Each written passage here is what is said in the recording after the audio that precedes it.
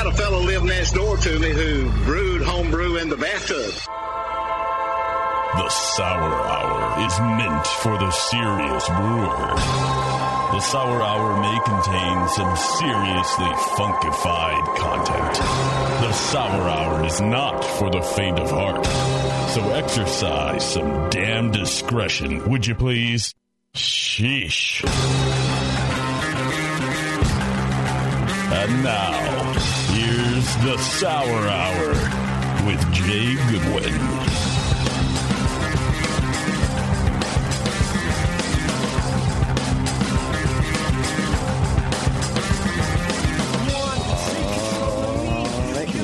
Oh, yeah.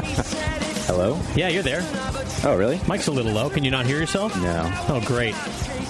Hey, why would we have worked this out before the show? No, never. I can hear you. Hello. Is it your box? Use that box over there for your headset.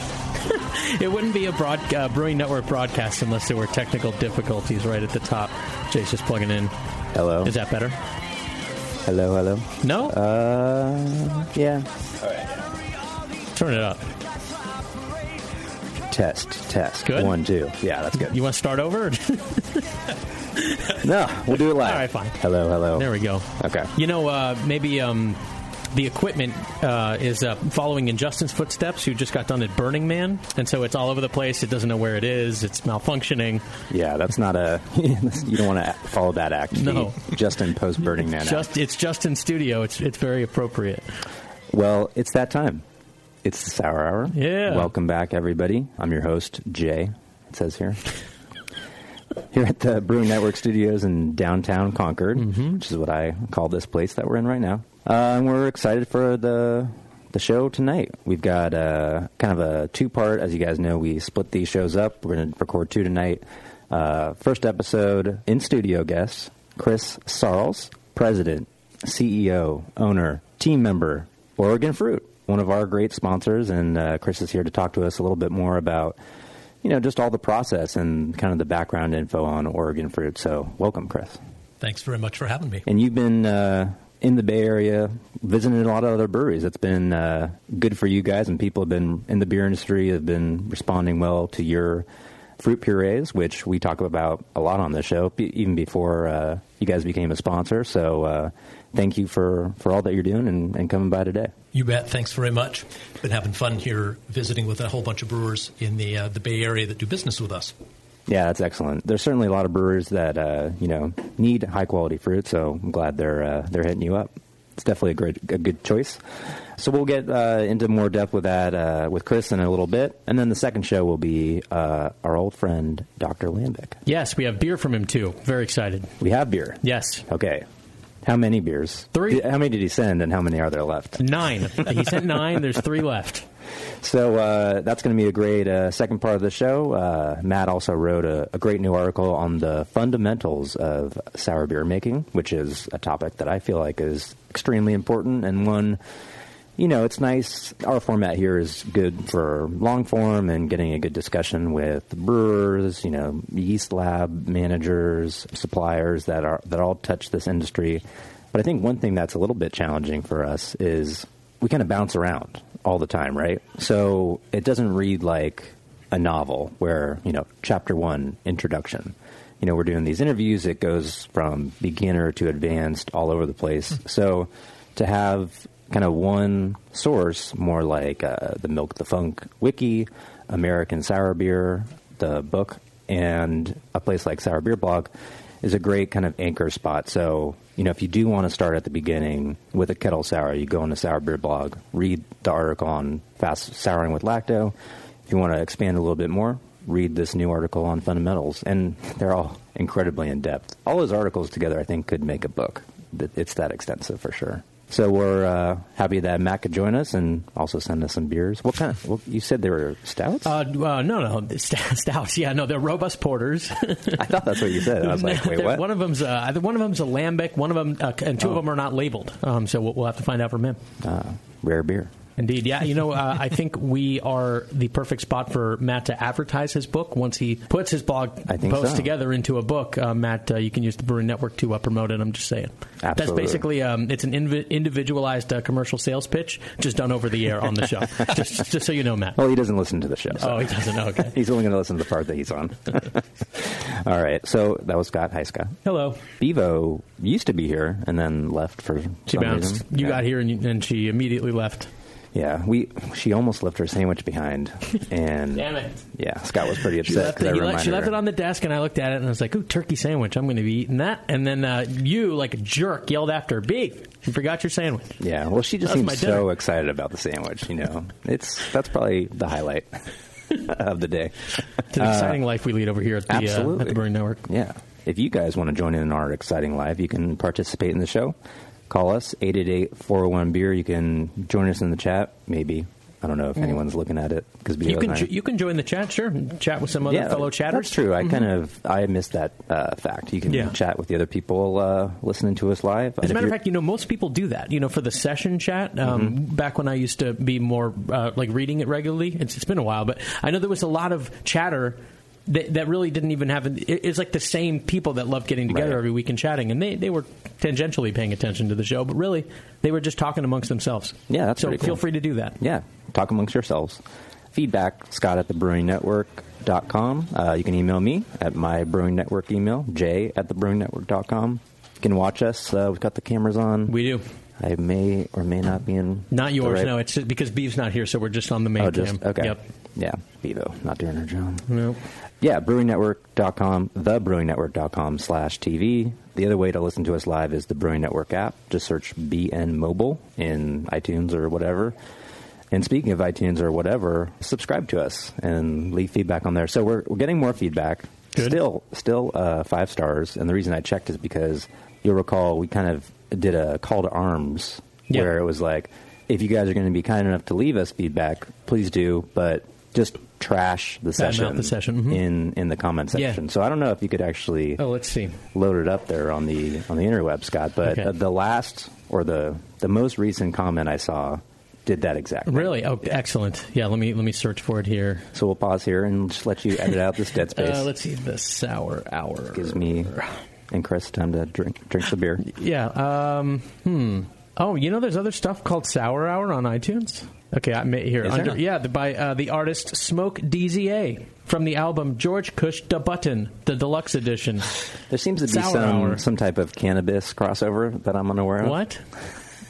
I don't understand the connection. All right, here we go. Podcasts. Sour Hour. It's under podcasting. Okay, gotcha. Okay, yes, we have 41 5-star reviews. Yeah, ratings and reviews. Let's go. Let's see. News.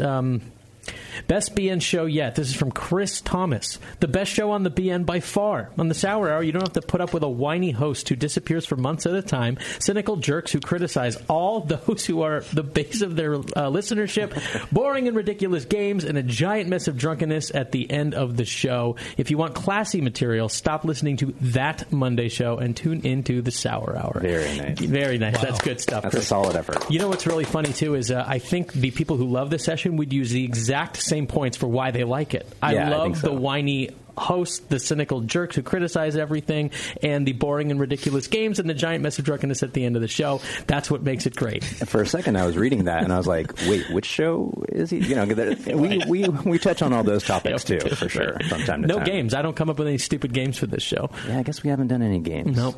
Just trying to translate our sponsor websites into farmersonly.com jingles. Which has been largely unsuccessful. Okay. But thank you guys for continuing to leave feedback. I need to read these, man. These are great.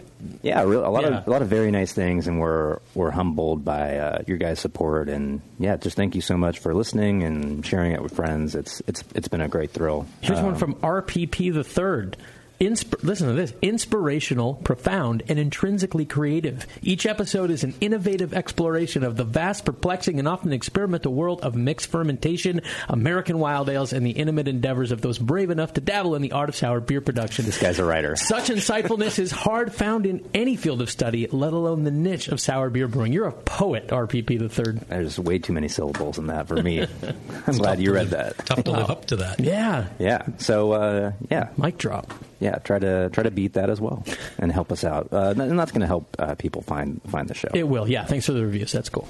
Okay, so what else are we going to do here at the top? I mentioned on the last episodes, which were dedicated to the listener beer, you guys were kind enough to send us some of your sour creations. And I don't know if I mentioned on the last show, but thank you guys very much. I know, sour beer on a homebrew level can be in very small quantities, and to kind of give some up to us is an honor. And, we had a great time tasting them. They were really good. Yes, they were. So that show was a blast, and I'm re-listening to those right now, and they're great. A lot of good info and good discussions we kind of get into on a lot of various topics. So I definitely recommend you go back and listen to the last few shows. I will say, too, the Jamie, homebrewer Jamie Barlow, he had sent in a couple duplicates of a couple of the beers, and there were those, I think, like one or two left over that I took home, and then I shared. I'm shocked. Well, let me finish my sentence, man. I shared it at our poker, the Hop Grenade staff poker game that we do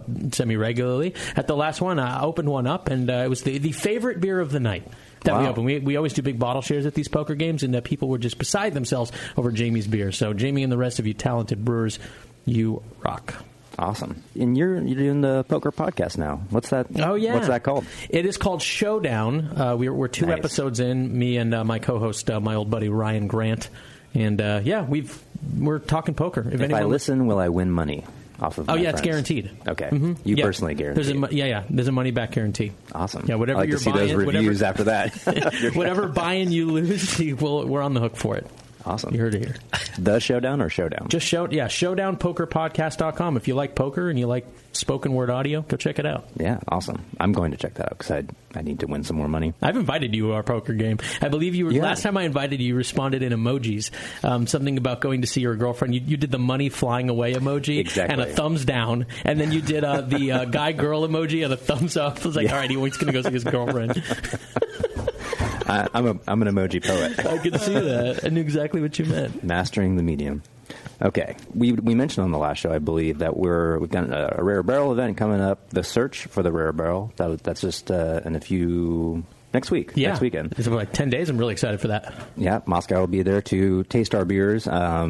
Just nothing else really to say about that. Just wanted to bring it up. And we'll be talking about how that went. I believe you said you're going to record some audio there, too. Yeah, I'll do a little man on the street segment so people can... we'll bring it to you in audio form. That's going to be fun. There's going to be a lot of people there for you to interview. A lot of our club members, our participants in the search. We also have...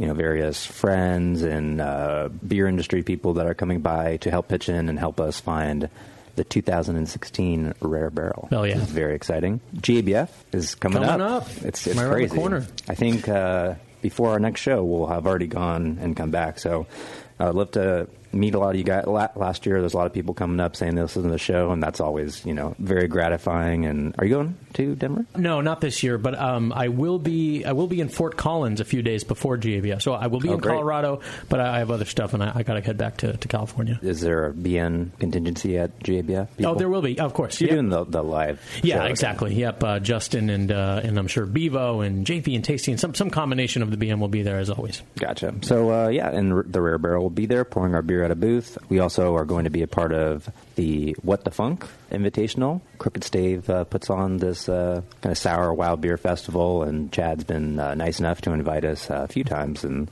we're going back for that. I believe that's going to be on either Tuesday or Wednesday of GABF. We're flying out early for it. I assume that's probably a sold-out event. It's Tuesday, October 4th. Tuesday. And okay. I'm sure it's sold out. What about the search for the Rare Barrel? Was that a public event? No, we only open it up to our club members to come and be a part of it. It's free. We just have like a limited number of space and people we can accommodate. And then just, beer industry people invited as well.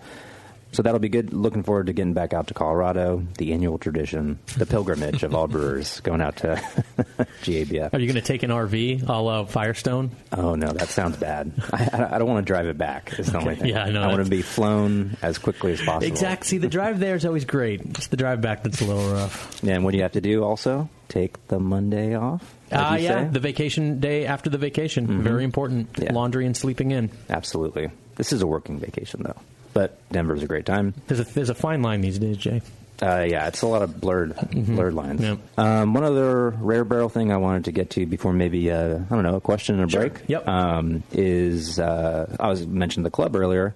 The Rare Barrel is reopening its Sour Beer Club. You guys, if you've been longtime listeners, know that we have a beer club where you can. It's the most convenient way to get Rare Barrel beer. Currently, it is open for re-enrollment to our current club members, but then on Tuesday, October 11th at 9 a.m., new members can enroll. The existing members have until September 30th to do that. Briefly, I'll go over this. If you guys are interested in trying some Rare Barrel beer, it's great for kind of wherever you live. We can ship beer inside of California, so a lot of people maybe who don't live here get it from out of state, and they have a trustee who either lives by the brewery or really anywhere in California that we can ship to. So we do have quite a few out-of-state people who wouldn't otherwise get a chance to try the beer. So it's a $300 plus tax membership. It's 10 bottles of beer that we blend exclusively for the club. That's typically 5 different brands. So 2 bottles each of 5 different brands. How are those labeled? Do they say, like, Club Blend number 5? Are they traditional-looking Rare Barrel labels? They're traditional, except for the fact that we wax all those bottles with red wax. Okay. So if you see a bottle of our beer with red wax on it, that means it was a club-exclusive blend. So that's kind of the main benefit there, but then we try and throw in all these extras, like the ability to purchase bottles online. So, don't leave your house, stay in your underwear, buy sour beer, trying to make it easy. That's on both the club beers, if we have extra, but also the public releases, too. So, you don't have to brave any crowds or anything like that. You get an exclusive growler and access to growler fills, which is pretty few and far between when it comes to sour beer or growler fills. So, but that's all we make, and we like growlers for beer, so we're into that. You get exclusive glassware made for you, 10% discount in the tasting room and online on merch, beer, whatever it might be. You get to store your beer, all the beer you buy, in the year of your club membership at the Rare Barrel until the end of March 2018. So, you don't have to drive over to pick it up. Again, more convenience there, more just trying to make it easy to get sour beer. You can pick up your beer in person, ship it to an address in California, or have a trustee or proxy pick it up at the brewery. And it's going to guarantee you a spot for next year's club. If you enjoy your experience, we've been, not to toot our own horn, but the experience feedback we're getting is that people really like the club. In my opinion, I'm definitely biased, but I think it's the best beer club in the country. It's just a lot of cool perks that we try to give the members, and we really care about, that feedback there. So, yeah, just to repeat, Tuesday, October 11th at 9 a.m. for those who are not in the club currently. And, we hope we can share some of our beer with you, and you'll get to feel a little closer to what we're talking about on the show sometimes. So, well, I'm a semi-objective source, and I'm here to tell you there's a lot of value in it. So if you like sour beer, support the Rare Barrel, one of the best producers in the world right now, and get their beer, get a lot of value out of it. Hey, do you know what your retention rate was approximately, like 15 to 16? Oh, no. You have no idea? No. I try to compartmentalize that stuff. Better you not know? Yeah, I actually didn't know any of that stuff. I have notes in front of me that remind me of all the stuff that the club is, because Alex and our beer club coordinator, Tyler, do a great job on that stuff. So, and they make it easy for me. They're just like, hey, make good beer. I'm like, okay, that sounds good. I'll try. Got it. Most of the time. Do you know if your retention rate was, say, 100%, would there be room for new members because there's more production now? I think it depends on the year. I'm not sure, what we're shooting for member-wise, but, we do want people to have access to our beer. We're interested in growing the club. I'm not sure to what extent. And so we don't really make promises on, how many members or anything like that, just because we don't know. But it's really all about convenience, and then just kind of doing something special just for the club. Because, if you live locally, maybe you can come to the Rare Barrel and pick up these kind of public releases. But the club is really about convenience and exclusive blends of the beer, and just kind of making it easy. I think that's so there's so much hardship around sour beer, not only in the production, which we talk about a lot on this show, but just finding it.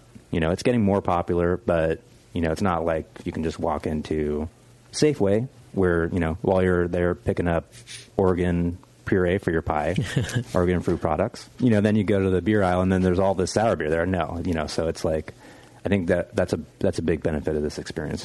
It makes it easier. There you go. All right, quick question and then beer break. Sure. This is from James Shamus. Remember James? We did the small barrels with him. Small barrel. Yep. He writes in and says, "Hey guys, hope everyone in Bevo is doing well." Bevo's finished her sandwich by now.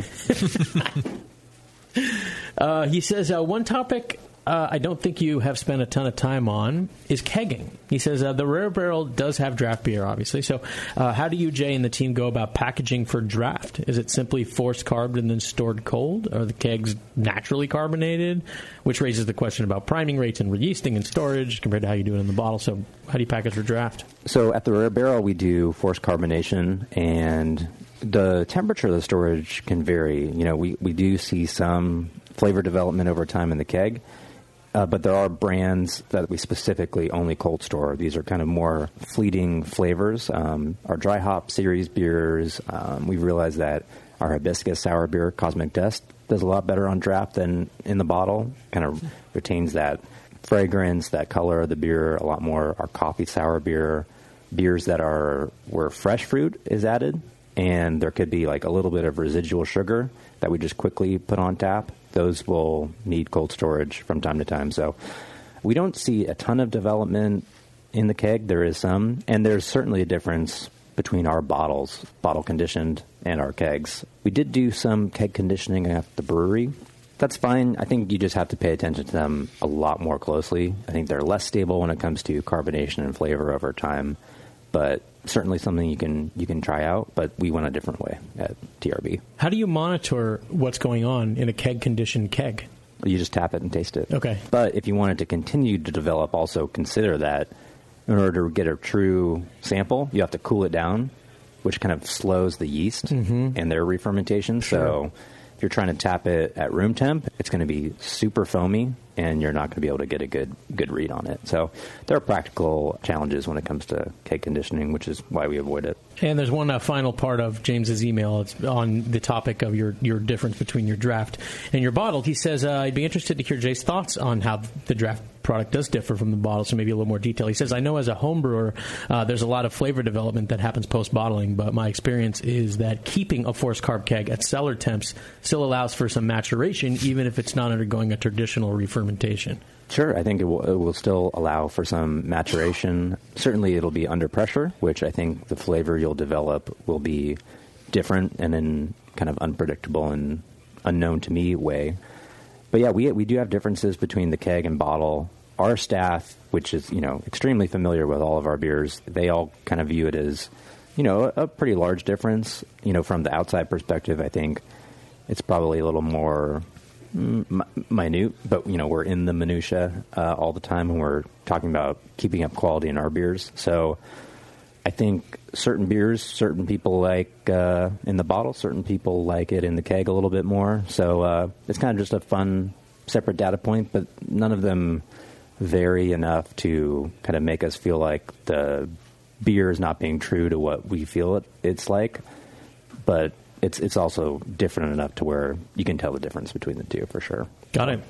Flavor, nature of the carbonation, head retention, clarity, it's all different. Thanks for writing in, James. Good to hear from you. All right, we're going to take a quick break. We'll be right back with Chris Sarles from Oregon Fruit. You're listening to the Sour Hour on the Brewing Network. With over 20 years of experience making world-class craft beer and more than 100 gold medals in international competitions, Moylan's Brewing Company is not just a pretty face in craft beer. Just ask Brendan Moylan. What do we got here? The beer of the hour. Moylan's, gotta love that big M. It's like a sign of awesomeness. Woo-hoo! It's got an extra kick to it. Let's pour this bad boy. Oh, yeah. Oh, Moylan's. The end of the night when the kids are finally in bed, the wife's in bed, nobody's bothering your ass anymore. That's Moylan's time. Moylan's is for you. Yeah. It's to help you out. Yeah. It helps me out. What? Well, because it's freaking awesome. Northern California brewed. It's brewed with love. With love? Oh, yeah. Tremendous. And it's always best where? Moylan's. You gotta try it on tap at Moylan's in Novato. They're friggin' awesome. Not only because I own the brewery, because I love the beer. Cheers! Boom. Kilt Lifter Scotch Ale takes big beers to a whole new level with rich malt balanced perfectly with delicate hops, and now comes in 4-pack tall boy cans so you can take the party on the go. Or come to the brewery, take a tour, and try any of Moylan's fresh creations right from the source. Check them out at moylans.com.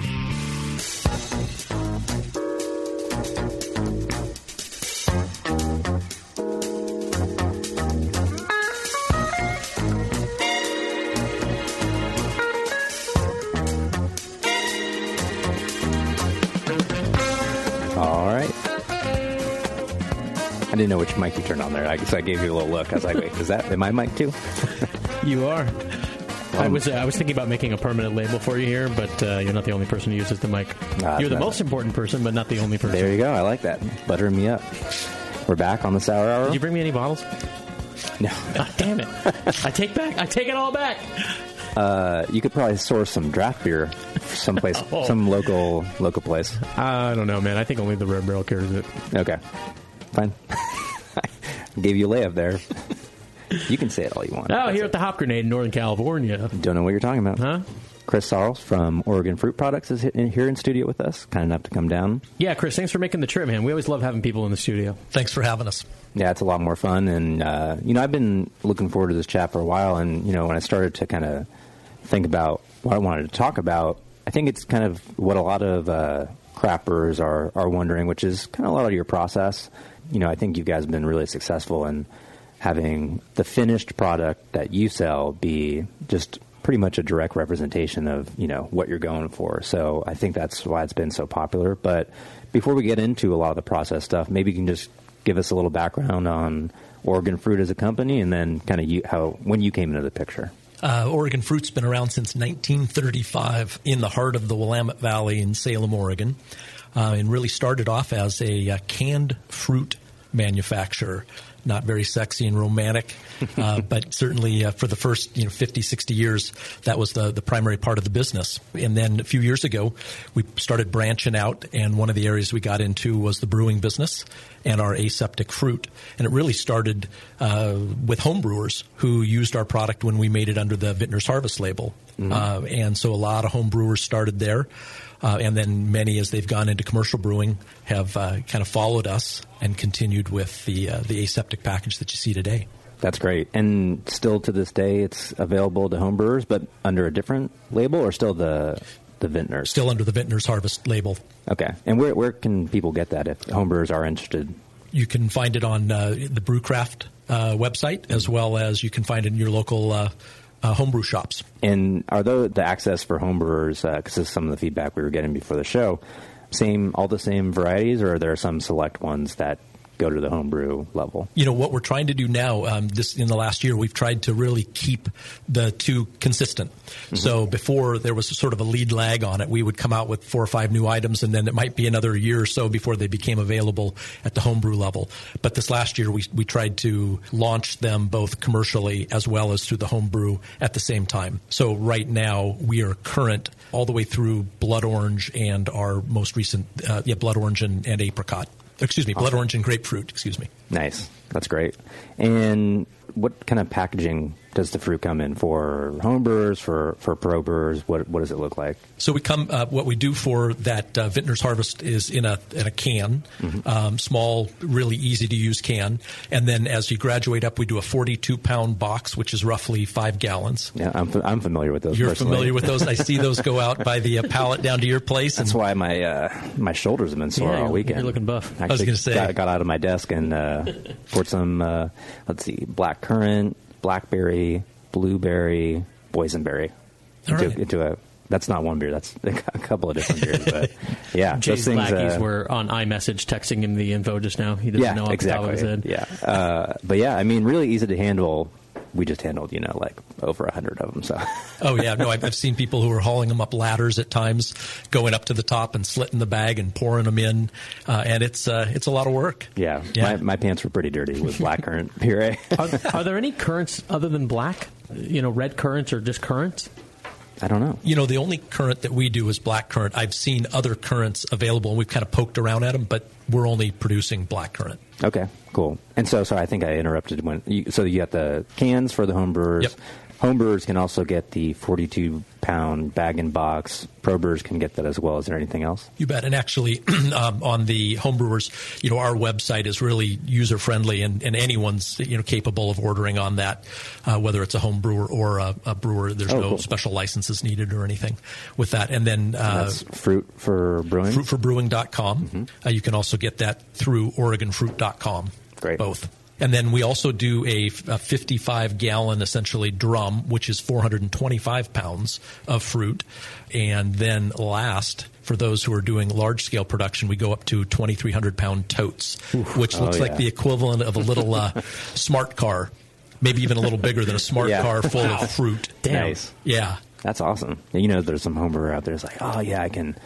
get the toad. Yeah. I'll make a huge batch. I'll fill it, take half of it out, fill the rest with beer. I'll make it into it for exactly. Well, I'm thinking they make just like they built themselves like a walk-in freezer in their garage. They just buy it and they now have a lifetime supply of fruit for brewing. Just use a little bit of it. They got a chest freezer. They kill a whole deer and they eat venison for a year. Yeah, why not with fruit? Survivalist. Yeah, exactly. Yeah, my dad would like that. Well, one of the things that I find that just is so incredible about the fruit that we bring in is that if you open that bag, all you're tasting is literally fresh fruit. There's nothing else done to it as we process, and we'll talk about that later. But you could pour that in a glass and drink it for breakfast if you want. I've done it. It sounds delicious. I mean, it is just literally spectacular. It is all natural, all fresh, nothing added, minimally processed to try and retain the maximum flavors. Yeah, so let's talk about the process. And I kind of want to start earlier on before, you guys are doing that light processing. What's the, region, the growing region, the farms around you guys? What is that like, and what is Oregon like when it comes to fruit production? The agricultural economy in Oregon is, so important to our economy. It's what really drives it. And it can be in hops, it can be in berries, it can be in fruits, apples, etc. So we, really, really important. And the way that we source is that we try and start locally right around our plant.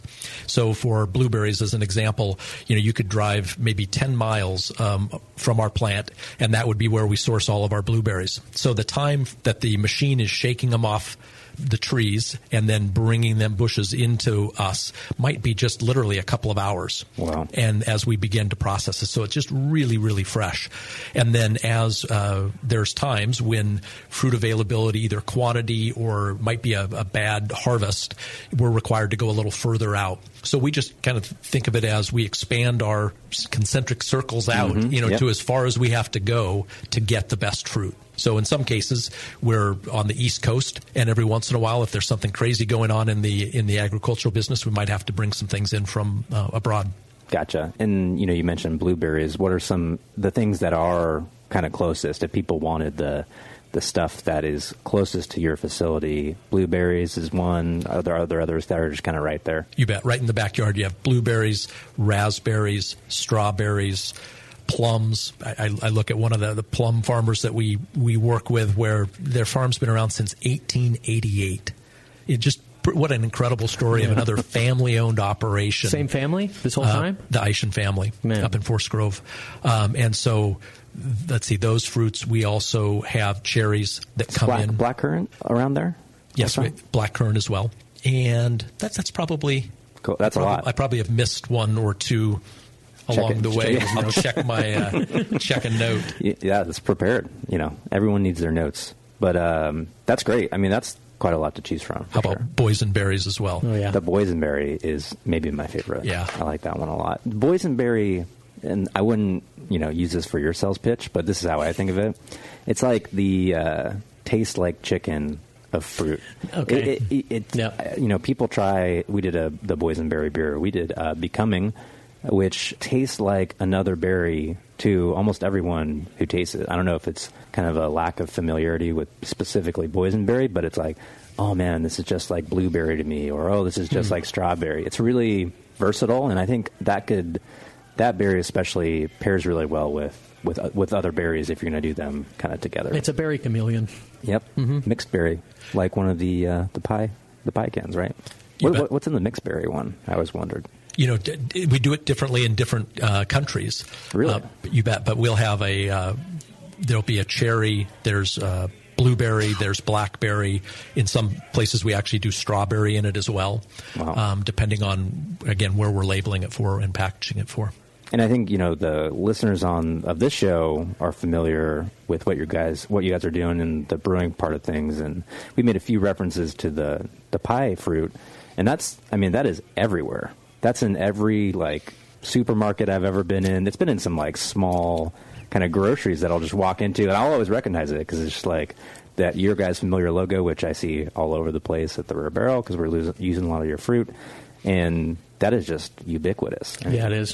Funny little story. I was down visiting the folks at Abita in New Orleans, and I took a trip out to go see the folks at Tabasco, about a 3-hour drive away, who also use our raspberries in a raspberry product that they make in their hot sauce. Wow. And as I was driving out, I needed to stop, and as everybody does, hit the restroom. So I pulled off the side and pulled into this little small, I'll call it convenience store in the middle of nowhere. I walked in, looked on the shelf, and there's 4 cans of Oregon fruit products. Right in between the top ramen and the Doritos. Yeah, that's about right. And I was laughing because, since 1935 to today, we've had that product. It's in 50 states. It's in 15 countries. And, the little engine that could, it's been going for, over 80 years as a canned product. And we're really working hard now to try and find ways to sort of regenerate interest in a meal in a can and all the different things you can do with a can of fruit, from a cocktail before dinner to something in your meal followed by dessert, and just trying to show the versatility of fruit and canned fruit. Did you do any impromptu quality control in that AM/PM? Check the date on the can, I always check dates on cans. Everything was good. It was. Yeah, nice. Everything was good. That's pretty good. That's good quality. You picture cans in those kind of stores getting a little dusty. You do, and I can always tell because we did a label change just not that long ago, so I can always check out just label alone. I can instantly spot something. Gotcha. So when it comes to all these, different fruits you guys manage and, process and sell, what's the difference in timing? What time of year are all these kind of available? And then maybe kind of part of your the benefit of buying from you guys is that these products are shelf staple.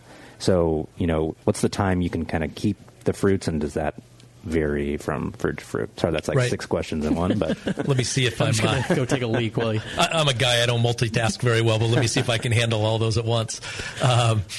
So the season for fruit for us is that we start typically in, call it mid-June, and kind of finish up the end of the season in late September. Sometimes it'll creep into October, but late September. And that's finishing now for us with plums. We've got, as I mentioned, the farmer in Oregon that we're bringing in just a whole bunch of beautiful, just ripe, juicy plums right now. And so we bring in a lot of fresh fruit. Our employee base sort of, goes fourfold up while we bring in all of that fruit. And then we will freeze that fruit in some cases, and we'll process it throughout the year so that we're always making new, fresh, aseptic product. Oh, that's interesting. Smart. And what was your next dig in? That's a good question. Actually, I just had another question. Your guy is showing. One of my other, you mentioned plums are kind of towards the end. What's the fruit that's, a little more towards what's the June fruit? Right. We'll start in with strawberries, and then we'll have raspberries coming in there as well. And the Oregon strawberries are absolutely beautiful. And unfortunately, there's not enough strawberries, to take care of everything that we'd all like to do, from fresh strawberries in your grocery store to all the aseptic. So, we source as many as we can from Oregon, and then we'll sometimes drift south and do some from California as well. Okay, gotcha. And then the shelf life of the product overall, and then maybe if there's some variability fruit to fruit. Yeah, so once we produce and actually package the aseptic, which I look forward into telling you a little bit about. But when we package that, we tell people anywhere from 18 to 21-ish months, 24 months. That's a long time. That you can have that product kept. We love it when it's stored refrigerated, but it's not required. You can keep it stored in ambient temperature, and that's one of the things that we think is makes it easy to use, is that someone can order it. They can store it in their brewery and not necessarily keeping it cold. Then to be able to have that consistent flavor batch to batch, year to year, when people talk about some of the other ways that they source fruit, sometimes there's variability in that. And so we really think that we make it easy package to handle as you're going to brew, and then having that consistency and easy to store. Yeah, definitely. I can attest for that too. Very easy to use. So variability? Variability. I'll tell you a bit about variability on that, on fruit. So just like the nature of fruit, when you put let's say a berry in your mouth and you get a lot of body to the fruit where you're actually tasting kind of the meat of the fruit, versus if you bite into a grapefruit and you get so much water that comes out, juice in it, you get the same effect in the puree, because all you have is nothing but fresh fruit in what we process. And it, again, really unique that way. And so the variability is you get different textures, you get different consistencies, and certainly you get a wide range of colors. Yeah, and I'm sure also acid and sugar contents kind of vary across the fruits as well. You bet. And if you're on our website and if you happen to be, working with the fruit, we have all those very, very specific data sheets available with one click, so you can learn more about how you may use it in the actual brewing.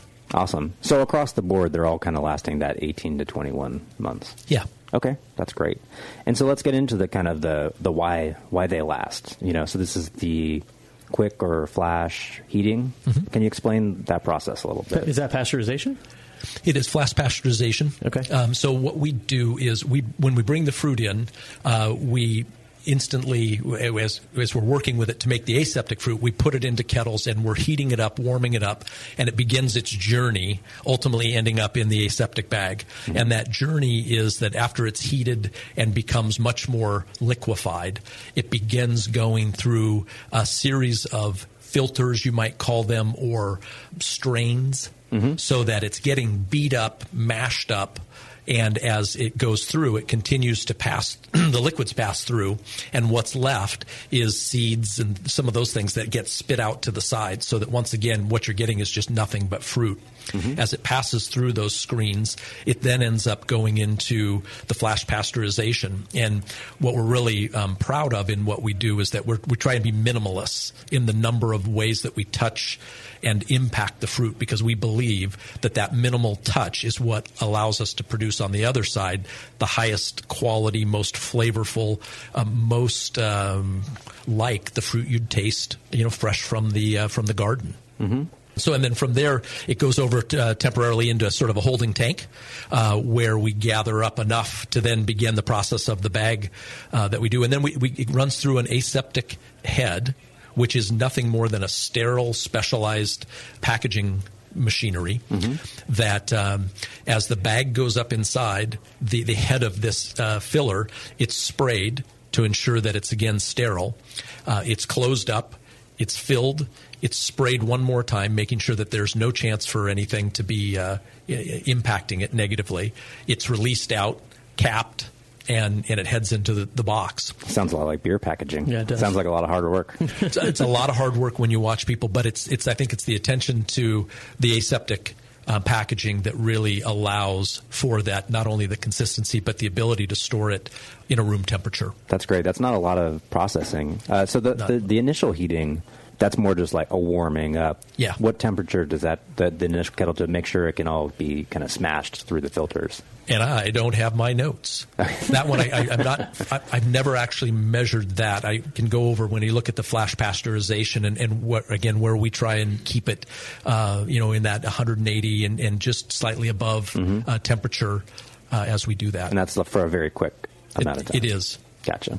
sounds like the process is tight, but then what kind of QC are you running on it after that? So before we release every batch, we send everything out for micro testing. And so there's typically about a 3-day turnaround for what we do and what we plate. And so we're making sure that we meet or exceed our standards that you can see on all of those spec sheets that we provide. So from there, once it's released, boom, it's ready and available for you. But we do lots of QC.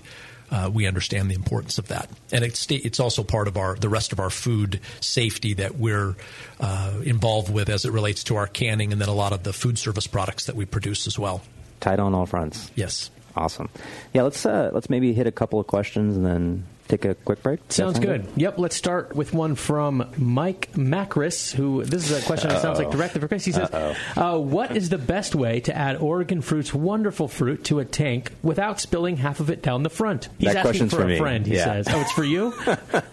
I think he's probably referring to the black currant I was just talking about that got all over my pants. So, it was only the first bag. And then after that, I was golden the rest of the way, but that's all you need.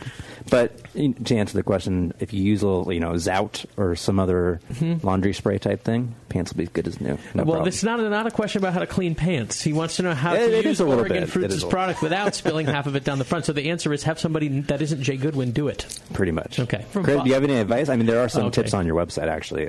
You bet. There's a couple of things, depending on where people are adding it, because there's lots of different places people add it in the brewing cycle. So depending on how you're doing it, some people just simply will literally hike up a top of a ladder and holding the bag over the kettles, they'll slit it.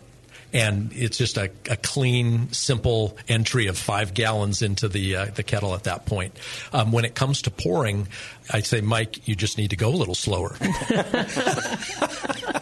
I know you want to get to that grapefruit, but simply by tipping it upside down, we tell people to take it out of the box. And sometimes it's easier to hold that bag in your hands and then be pouring in that way because you can sort of get a little bit better direction coming out of the spout. Yeah, one thing I saw that I liked is we've been using pliers to pop off the cap, and then we do take it out of the box and we flip it upside down. And I saw on the website, you could use a bottle, like a can opener or something like that. And I thought, okay, that could maybe work a little bit better than the pliers are a little tough. It's something that I'm glad you brought that up because it's something that we need to do differently. And I welcome anybody who's listening tonight who's currently working with the fruit. If you shoot us a quick note on our website, we have specific openers designed for opening the actual bags. So if you shoot us a note, be happy to send you one. I'll take one. Gratis. Thank you, Mike. Yep, and this is from Bob Givens. He says, what is the optimum amount of puree per gallon of sour beer to get a strong amount of flavor but not drive the amount of sugars to more than 1% ABV increase? Yes. So I'll kind of quote what you guys say with, your general, not just sour beer, but I think it's like kind of a ½ pound to 2 pounds per gallon. Yeah, I think that we so much of it is a personal preference when you get to the finished product in how much flavor you want, color, etc. So it really does. It varies from a ½ pound, and I've actually worked with folks who've created 3 pounds into a batch. So that's pretty heavy. Most of the time I quote about 1.2 pounds for someone if they want to use that as their starting point. And you may want to go up or down from that for personal preference, but I think that'll impart the flavor you're looking for so you really get genuine fruit flavor, but not flavor that overpowers what you're really doing, which is making great beer, not making great fruit. Absolutely. Right? We want to complement the work that you're doing in the brewery. And we kind of started this process by adding 1 box per oak barrel. So that's, the 5 gallons in a 59-gallon oak barrel. And I think that works really well for across a lot of the different fruits. But then there's a kind of a spectrum. So from my experience, I've seen that peach probably needs a little bit more, and raspberry, you probably don't need to go quite as high. Yep. Did you kind of experience that across Same the board? thing. Strawberry tends to need more. And then when you get to black currant, hold back because that might be the 0.4 pounds. It's so intense in its flavor and strength. So it really does vary fruit by fruit. But you can guess that the lighter fruits tend to need more. Definitely. And to comment on the alcohol percentage part of that, we generally, and, as you mentioned, you have the sugar content information up on the website, so you can make your own calculation based on volume and the sugar and the existing beer. But in general, what we were seeing for the most part is around a 1 Plato gravity increase. So that would kind of equate to about a 0.5% of ABV. So, if you're looking at something less, you can always add it. Depending on what you're adding it to, you could add it in waves to kind of check along the way. Okay, I'm going to add 1 box and see what that looks like. 2 boxes, 3 boxes. Again, it depends on the vessel and all that stuff. Probably the boil kettle will be a really easy one to add to and kind of test because you've got all that, kind of active mixing through the boiling process, primary fermentation. Probably get a lot of mixing in there too, so you'd be able to get a good representation. But that's about what we were seeing. Yeah, I think depending on if you're doing front side, backside addition, you tend to lose a little bit of that fruit representation if it's on the front side. So it takes a little bit more for it to stand up all the way through the end. I know people who do 2 phases too. So they'll do just at the end of primary fermentation, add in the fruit, then let it age out. These are sour beer producers, and then bring it back and hit it again with a little higher amount. So people are using it in all different ways. Really, and we hear that so often. People ask, so how do I use the fruit in brewing? And I say, boy, that's a tough question. There's just so many different personal preferences by brewers. So I hate to answer it. I can give you some generalizations, but it really it's such an art in how you're doing it. It's not as simple science. Yeah, and I'd say it's kind of good across the board. I haven't heard of a way where I'm like, oh, that doesn't sound appropriate. Like, I think I've heard of people doing it at packaging even. As part of the sugars that re-ferment, so you get that last hit of fruit right going into the bottle. So, I think choose your own adventure and innovate as you will. And quickly before the break, the last part of Bob's question, we've touched on this before, but always good to reiterate. He asks, which fruits are more conducive to sour, he said, and or non-sour beers, but let's focus on which fruits really work the best as adjuncts for sour beer. And Jay and I agree pretty much on apricots, peaches being right at the top. I think raspberry, apricot, raspberries, top 2, really easy. But honestly, they're all good. Yeah, pretty much everything you've heard mentioned. Black currants and plums. Strawberries can tend to be problematic, but more and more breweries are figuring out how to do that well, too. Yeah, we didn't have any problem with the strawberries on our batch of that, Fields Forever. But it does seem like there's some sort of phenolic, aromatic going on with strawberries at some breweries that maybe shy some people away. But you know what? Oregon needs more strawberries for their, like you're saying, exactly. So maybe it's not the worst thing. But yeah, strawberries are maybe a little more finicky, but I can't report any issues with the Oregon fruit strawberries so far. And then as for other beers, I think just choosing the style is key. I think anything could go in a Saison. Mm-hmm. I see all the time IPA, and I'm sure that's probably a big part of what's people are looking from you guys for with that too. Especially because, and we can get into this more after the break, but, the difference between whole fruit that doesn't see, any of this heat or cold, can have their own microorganisms living on them. And so if you're talking about, hey, I want to do, pineapple, mango, blood orange IPA to match the fruitiness of these new experimental hop varieties with kind of fruit in your beer as well, to just have this kind of juice bomb experience.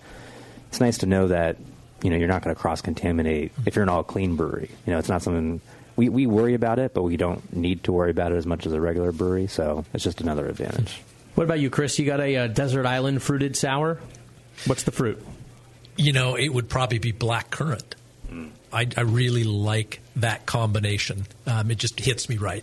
And we got one coming out on tap this weekend, Shades of Cool. All right. Oregon Fruit Products, Black Currant Puree. You may or may not be able to find it at the Hop Grenade. I don't know what that is. All right, I have to pee. Okay, let's take a quick break. We'll be right back on the Sour Hour. Hey, guys, what'll it be? I'm not sure. What do you recommend? A lot of people seem to like the Hefeweizen. Is that a German Hefeweizen or more of an American-style wheat beer? I'm not sure, but I can give you a taste. Okay, great.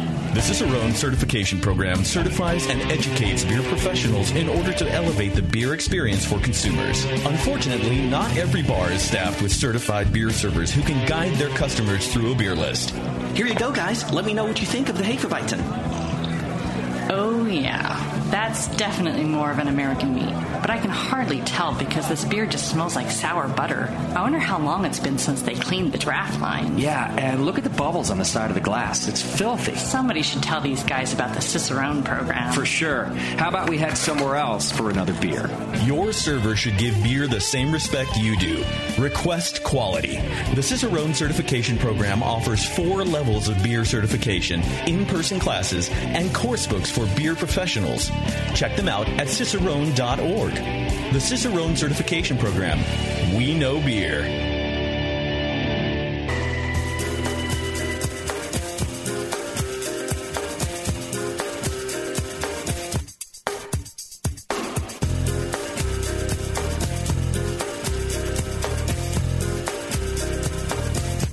Hey, c'est Jean de la brasserie Cantillon. Vous écoutez le Sour Hour on Brewing One more time. Hey, c'est Jean de la brasserie Cantillon. Vous écoutez la Sour Hour on Brewing Network.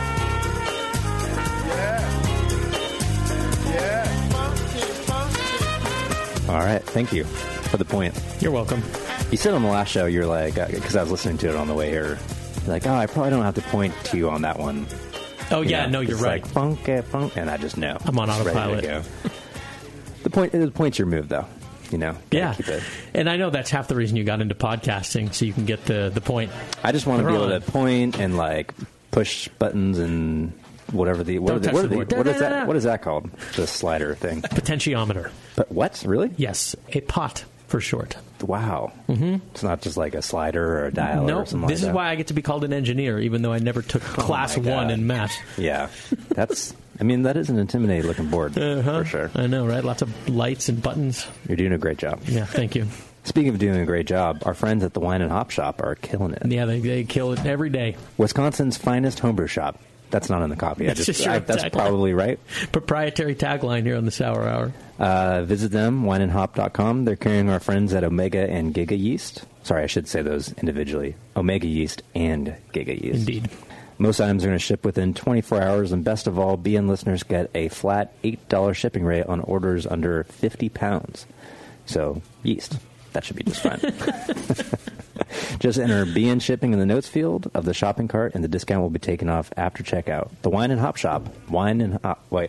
Wineandhop.com. I thought that's the one we do it for. We could move on from the farmer. You know, there's a new Farmers Only commercial on TV now. There is, but they still use the jingle, though. Oh, it's like expanded into like a whole song. Oh, really? Yeah, it's like, you know, Johnny's got a truck and he's feeling lonely. No. I am making fun of Farmers Only, but apologies.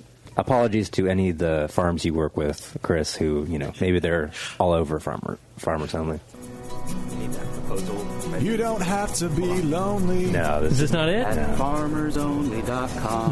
This is the spoken version of it. A country boy, let me try.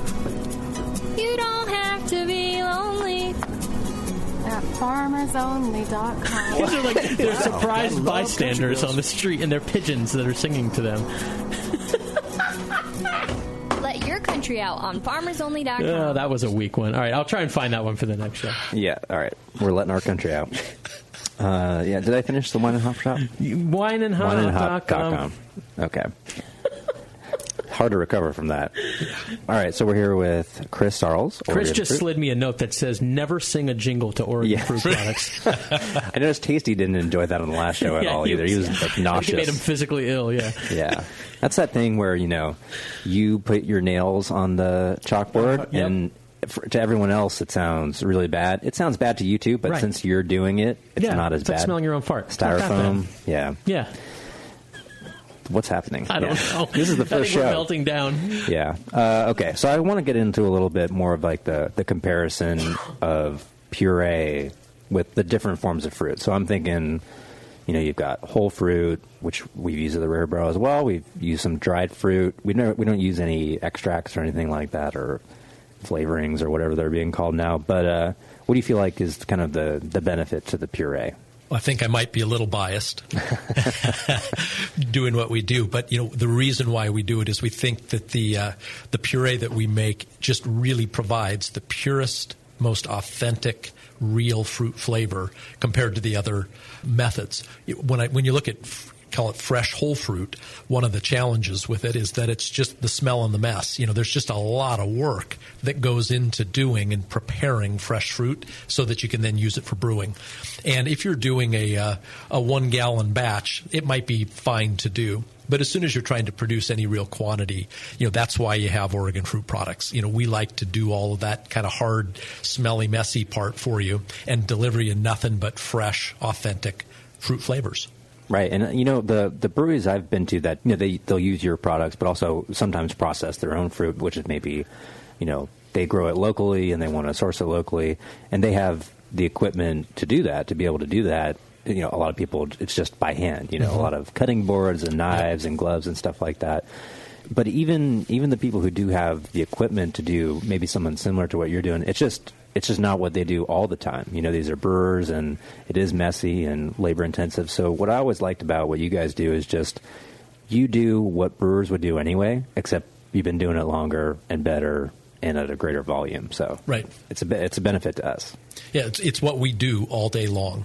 Right, we're processing the fruit and doing that, and so we have. I like to say we think we have an expertise at it, and also we're not sitting around sharpening knives and cleaning cutting boards, which you really need to be careful to make sure that those are actually very, very sterilely and clean, so that you don't create problems for yourself in the brewing. As well. So we like to think we do all the hard work and then leave it to you to really complement what you're doing, which is the art of brewing. Right. And we just want to be a part of that and, as I say, complement the work that you're doing. Well, that's great. It's really versatile. And then, like when it comes to kind of the dried fruit extract path, which some brewers will go down, we use dried fruit for a couple of our beers. But I guess, that's not... Maybe it's not as risky as a whole fruit when it comes to kind of cross-contamination or something like that. But I guess there is still kind of some risk with that you don't get with your guys' purees. Right. I think that's the case. When we do the aseptic packaging, that's what we hope provides the sterile product to you, where everything else, if it's left to its own accord, it has a chance to come in contact with something that is not sterile. And, you risk that cross-contamination in the process. And I think from a dried fruit standpoint, once again, it's a lot of work relative to just pouring in a bag of aseptic puree in the process. Yeah, definitely. So, if people are, let's say, they started with, their raspberry sour beer, small brewery or small sour beer program or just regular beer program, and they were doing their own raspberry processing. Now they're going through an expansion, and, they want to switch to you guys, and they're going to do a test batch, a pilot batch. What's the kind of rough whole fruit to puree conversion, or is it just a 1-to-1? We get a yield on all of the fruits that's less than 1. In a 1-to-1, because we're taking out skins and seeds and other, particulate pits, right? Pits and things. So depending on the fruit, it can be, maybe the high side would be 95% yield. And we have things that would drop down into the low to mid 80% of what our yield that comes out. Okay. So it really does vary fruit by fruit, and even sometimes year to year, depending on the condition of the fruit, at harvest. Gotcha. So people should just keep that in mind if they're trying to do that transition from whole fruit. Yeah, I think that if you're going to try and make a direct conversion, I think that for me to give you a scientific, quote formula on it, I think I would be misleading you. Really, you ought to think of it as, try it thinking towards 1-to-1, knowing that you're probably going to have to add more. Yep. I think that's probably a fair way to do it versus trying to say come in at 85% and whoops, that was a little too much. Right. Yeah, I think that's good advice. You can always add more. You can't take it out. Can't put the toothpaste back in the tube, like I like to say. Except someone pointed out to me that you can, I guess. I think I mentioned that. Was it you? Well, and not that I put it back in, but that, like most people throw away their tube of toothpaste when it's, quote, empty. But in point of fact, if you use scissors to cut open the toothpaste thing, you can scoop out with your toothbrush at least 4 or 5 more brushings. 4 or 5 more? Or more. Wow. Or more, Jay. I guess that probably would stick to the side. That's a high viscosity. Exactly. Yeah, but I don't know about putting it back in. But I probably could figure that out. I'll report back on the next show. I'm gonna have a think on that. Okay. You want to tell my girlfriend about that? She loves conservation. The one with the mole. What? Oh, this is from last time, isn't it? Yeah, all right. I'm moving on. You want to do a lightning round of fruit-themed questions, or do you got more? No, let's do lightning round. I can come back to these. Okay, let's do a couple. Here's we're going to dip into the archives here. This is from Justin Ferguson. He said, "Hey guys, love the show. Super informative. Fill in extra fluff here. I saw a recent post from Crooked Stave using the winery method, the punch down. We've talked about it on the show for fruit in their fooders. Does this seem like a practical method for a carboy?" I think there'd be some trickiness there because of the opening is so small, and I'm not sure. I mean, if the liquid was kind of full to the top of the carboy, which is something we advocate. So let's say you're putting fruit into a carboy and then filling it up to the top. I guess punching down at that point would be a little bit easier because the carboy itself, the shoulders of it, would be holding the fruit down. But I mean, with the puree, there's really no punch down needed. There's no floating. It's all really well integrated almost immediately. Right. Okay. Here is one from Ryan in Denver. He says, thanks for taking the time. Quick question. After fermenting a blonde with a mixture of Lactobret and sack, which formed a nice pellicle in my 6.5-gallon fermenter, I added some fresh fruit. He says it's apricots, peaches, and nectarines. Toward the end of the fermentation, I was thinking of racking this one to the bottling bucket and then directly after racking some fresh wort right on top of the yeast cake. My question is, would you recommend cleaning the yeast first, or is it okay to rack right on top of the cake, including the pellicle after it drops out? He said obviously he would remove the fruit first, but he's wondering if it would produce any off flavors by not washing. I don't think you need to wash. If you're careful with removing the fruit, that's fine. We've actually done a few beers where we will brew our apricot golden sour or our black sour with raspberries and then use other beers kind of with that fruit slurry or go back into it. The fruit slurry not only has some of the fruit essence still, but still carries the wild yeast and bacteria from the previous beer to inoculate the first one. It's nowhere near the fruit impact of the beer that came before it, but if you just kind of want a kiss of fruit, that's something we've done. And, you know, I think, again, that's a lot easier with puree than it is with whole fruit. You could, but, yeah, if you're safe about removing the whole fruit, that's fine. Yeast washing, I don't think it's necessary as long as, again, you're keeping it away from oxygen, cross-contamination, stuff like that. But, yeah, if you want to keep those yeast and bacteria going, that's great. If you want, another way you can go about it is just take some of the beer you rack off and then put that into its own flask and, add some more to it, keep that culture going that way. But maybe you do want to save all those dregs. But it can be tricky to extract that when it's when you're talking about whole fruit being on top of it. And here's one more from Al Murphy, who says, can you guys touch on how to prepare the fruit before adding to secondary fermentation? So from Oregon fruit products. Yeah, you don't need to do anything, right? It's That's ready to go. Yeah, I mean, people chop it up, skin it. We've talked about seeds, pits, stems, all that kind of stuff you want to remove. Some people may not remove that stuff, but, maybe if it's like a peach or something, they want the skin in there. Maybe a lot of people will kind of, and I've said this before on the show, but like romanticize this idea of the wild yeast and bacteria on the fruit contributing to the flavor of the beer. I like that idea. I kind of like the idea more of if you think there's a cool yeast or bacteria on a fruit, take a little swab of that fruit, put it into some wort, and then see how that flavor does on its own. But just generally use kind of clean fruit that's not going to cross-contaminate your beer. But, yeah, I mean, really, that's an easy one, right? It's the easiest way is just to get puree. Puree, yeah. Whether you're using it as a home brewer using the Vintner's Harvest package, or if it's ordering from us and using one of the larger 42-pound bags. Yeah, but there's the whole fruit side of it, there's no secret. It's hard work, for sure. All right. One other question I was thinking about is just kind of like the haze factor when it comes to beers. People have varying opinions on, what the level of clarity should be in their beers. Some people, like a lot of haze, but others want kind of more of a clear, finished beer. So what is the fruit going to contribute to that, and how should people tackle it from a clarity perspective?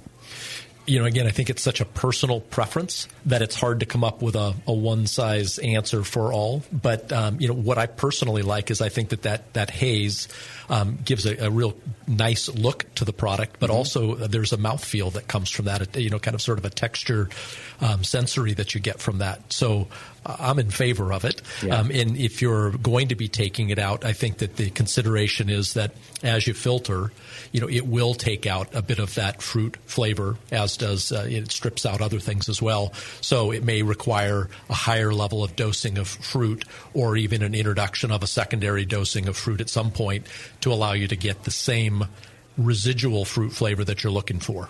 And wasn't, I believe it was your dark sweet cherry that you guys depectinized, is that right? And how did that come about? Were people asking for that? Yeah, it was really, as we like to say, we want to experiment and help people innovate in the brewing business. So we had enough requests by people saying, could you try a depectinized version of some products? So we did it with our dark sweet cherry, and we also have done it with grapefruit as an option for people to play around with. And for some, they liked that they felt that it, again, made it easier to work with, and that when it came to even filtering, that there was less hassle. Mm-hmm. But on the whole, what's come back is that people have said, no, we would prefer that you not depectinize. We still offer it, but we didn't take it across the portfolio because most people asked us to keep pectin still in the product. Gotcha. Rather than depectinizing. And how does that work, the depectinization word? Speed that up in post. Yeah. I'd love to say it's, something, really mysterious and all, but it's enzymes that are added that then break down the pectin, and it essentially removes all of the pectin from the product. Okay, cool. The pectinase. And one thing you touched on there is just your guys' openness for this kind of feedback loop with all the brewers out there that you're working with. And, I personally get the sense from you guys, but also talking to other brewers that, you're really interested in following up with them and seeing how things went, and, also looking for new products. What's new kind of coming up, and what are you looking to do next after that? This last year's been a fun year of what we thought was fun and innovation. We introduced grapefruit, blood orange, mango. We are also doing passion fruit, rhubarb, and pineapple. Yeah. So we came out with those this last year, all at requests of people like our listeners tonight. And so what we say is on our website, we've got lots of places you can talk to us. You can pick up and call the office, and we're looking for input, and we want to produce what you want us to produce. So if you have some ideas, please give us a call. You can get me at Chris S. at OregonFruit.com, and I'd love to hear from you. We're looking to 2017 to come up with a new lineup of products to add. We're looking at guava, looking at some other citrus and tropical fruits as well. But we would love to hear from you. That's how this last year's ideas came. It was brewers around the country who said, I'd really like grapefruit. All right, let's make a grapefruit then. Yeah. So we care about our relationships with the brewers. We really want to innovate and help you innovate. So reach out to us. Awesome. Any ideas, Scott? Durian? That's always that, and apples are always your suggestion. Yeah. Do you know the durian fruit? It's not familiar. It's extremely smelly. I don't even know what else to say about it. It's legendary for its stink. It's just a stinky, I would not do that. Fruit. Where is it? It's like the Vietnamese love it, or like the Philippines. It's popular in somewhere that is not Southeast here. Asia? Yeah. Yeah. Yuck. Durian. Yeah. That's not a real suggestion. Not a good idea. Okay. Yeah, you know what? I'm super easy. I just keep it up with the peaches and the apricots. That's all I need. But brewers are always thirsty for it. I mean, pretty much everything you guys are coming out with, I'm sure you get a lot of renewed interest. So it's kind of fun. I think we've got other suppliers like our yeast labs, which of course has a huge impact on flavor. And they come out with these new strains and new kind of proprietary yeast bacteria mixes, and people go crazy for those. And I think for a while, your guys' lineup was pretty consistent. And with so many new products now, I think it's a great way to tap into the craft brewing community, because that's what we're all about. Right, and we're playing around, and I'd love to hear from folks as well on this. But we've had a lot of interest as well in botanicals. Whether that was a blueberry mint or a strawberry basil, some of those combinations, and letting our R&D team produce some things that we thought were the right combination at the right levels to produce something, just right for brewing. We haven't done any yet, but that's something on our list of testing as well. That's pretty cool. Tomatoes and oregano? Tomatoes are a fruit, right? They go both directions. It's a lot of pasta there. Have you done guava beer at Rare Barrel yet? We made a guava beer at the brewery, actually. Okay. Yeah, that was pretty interesting. I think that was part of our collaboration with Cigar City. Oh, yeah. Okay, right. I actually just had Wayne, their head brewer, over the Rare Barrel the other day. Oh, cool. Yeah, what was he doing out here? He's hanging out with Sean from 21st Amendment. Oh, yeah. So that's reason enough to fly across the country. Yeah, no kidding. I'll give you one more thing to give you an idea of the flexibility of what we like to do with working with the brewers. This last year, we came out with a product or produced a product for a brewery who said, we'd really like to come out with something that was from a single farm, single varietal, one berry. And so we froze up blueberries from a specific farmer just 10 miles away, froze them, packaged them, and then they went down and they used them as fresh berries coupled with our puree, kind of a hybrid of it. And then they're able to turn around and tell a great story to their consumers about agriculture, specific farmer, all of the fun things that we're all looking for a way to help sell our product. And a story is sometimes you have to create. And here there's some really great natural agricultural stories we can help you tell. Yeah, that's awesome. I'm envisioning this growing, and all these breweries go up for hop selection, and it's like, all right, now we'll just go up to Oregon for fruit selection. Go pick some berries and drink some beer and hang out for a week and source the fruit for the year. I love it. We get a lot of visitors when they come to do their hop selection. People swing by, say hi, and we'll spend time in the plant and take their suggestions there. Awesome. Well, Chris, I want to thank you for not just coming down and talking to us, but everything you're doing. I mean, you're really making a difference with the quality of the fruit beers out there. So on behalf of all the brewers and home brewers listening right now, I gotta say thanks. Well, we're very thankful for being here and truly appreciative of each and every brewer that takes the time to select Oregon fruit. We realize that there's choices out there, and we value your business. We thank you for doing business with Oregon Fruit Products, a family-owned business in Oregon. Thank you. Thank you. Thanks for coming in. All right. Yeah. I think that's going to do it, Scott. I think so. Can we just go eat some raw fruit? Yeah, let's do it. I'm like jonesing now. Thanks again, Chris, for coming down. Thanks to Scott. Thanks to Bevo for being here for 1 second. No thanks to Bevo. Thanks to all you listeners. Until next time. You're too early, bro. No, I let it build. Purpose? Yeah, for sure. You know what you got to do. Stay sour.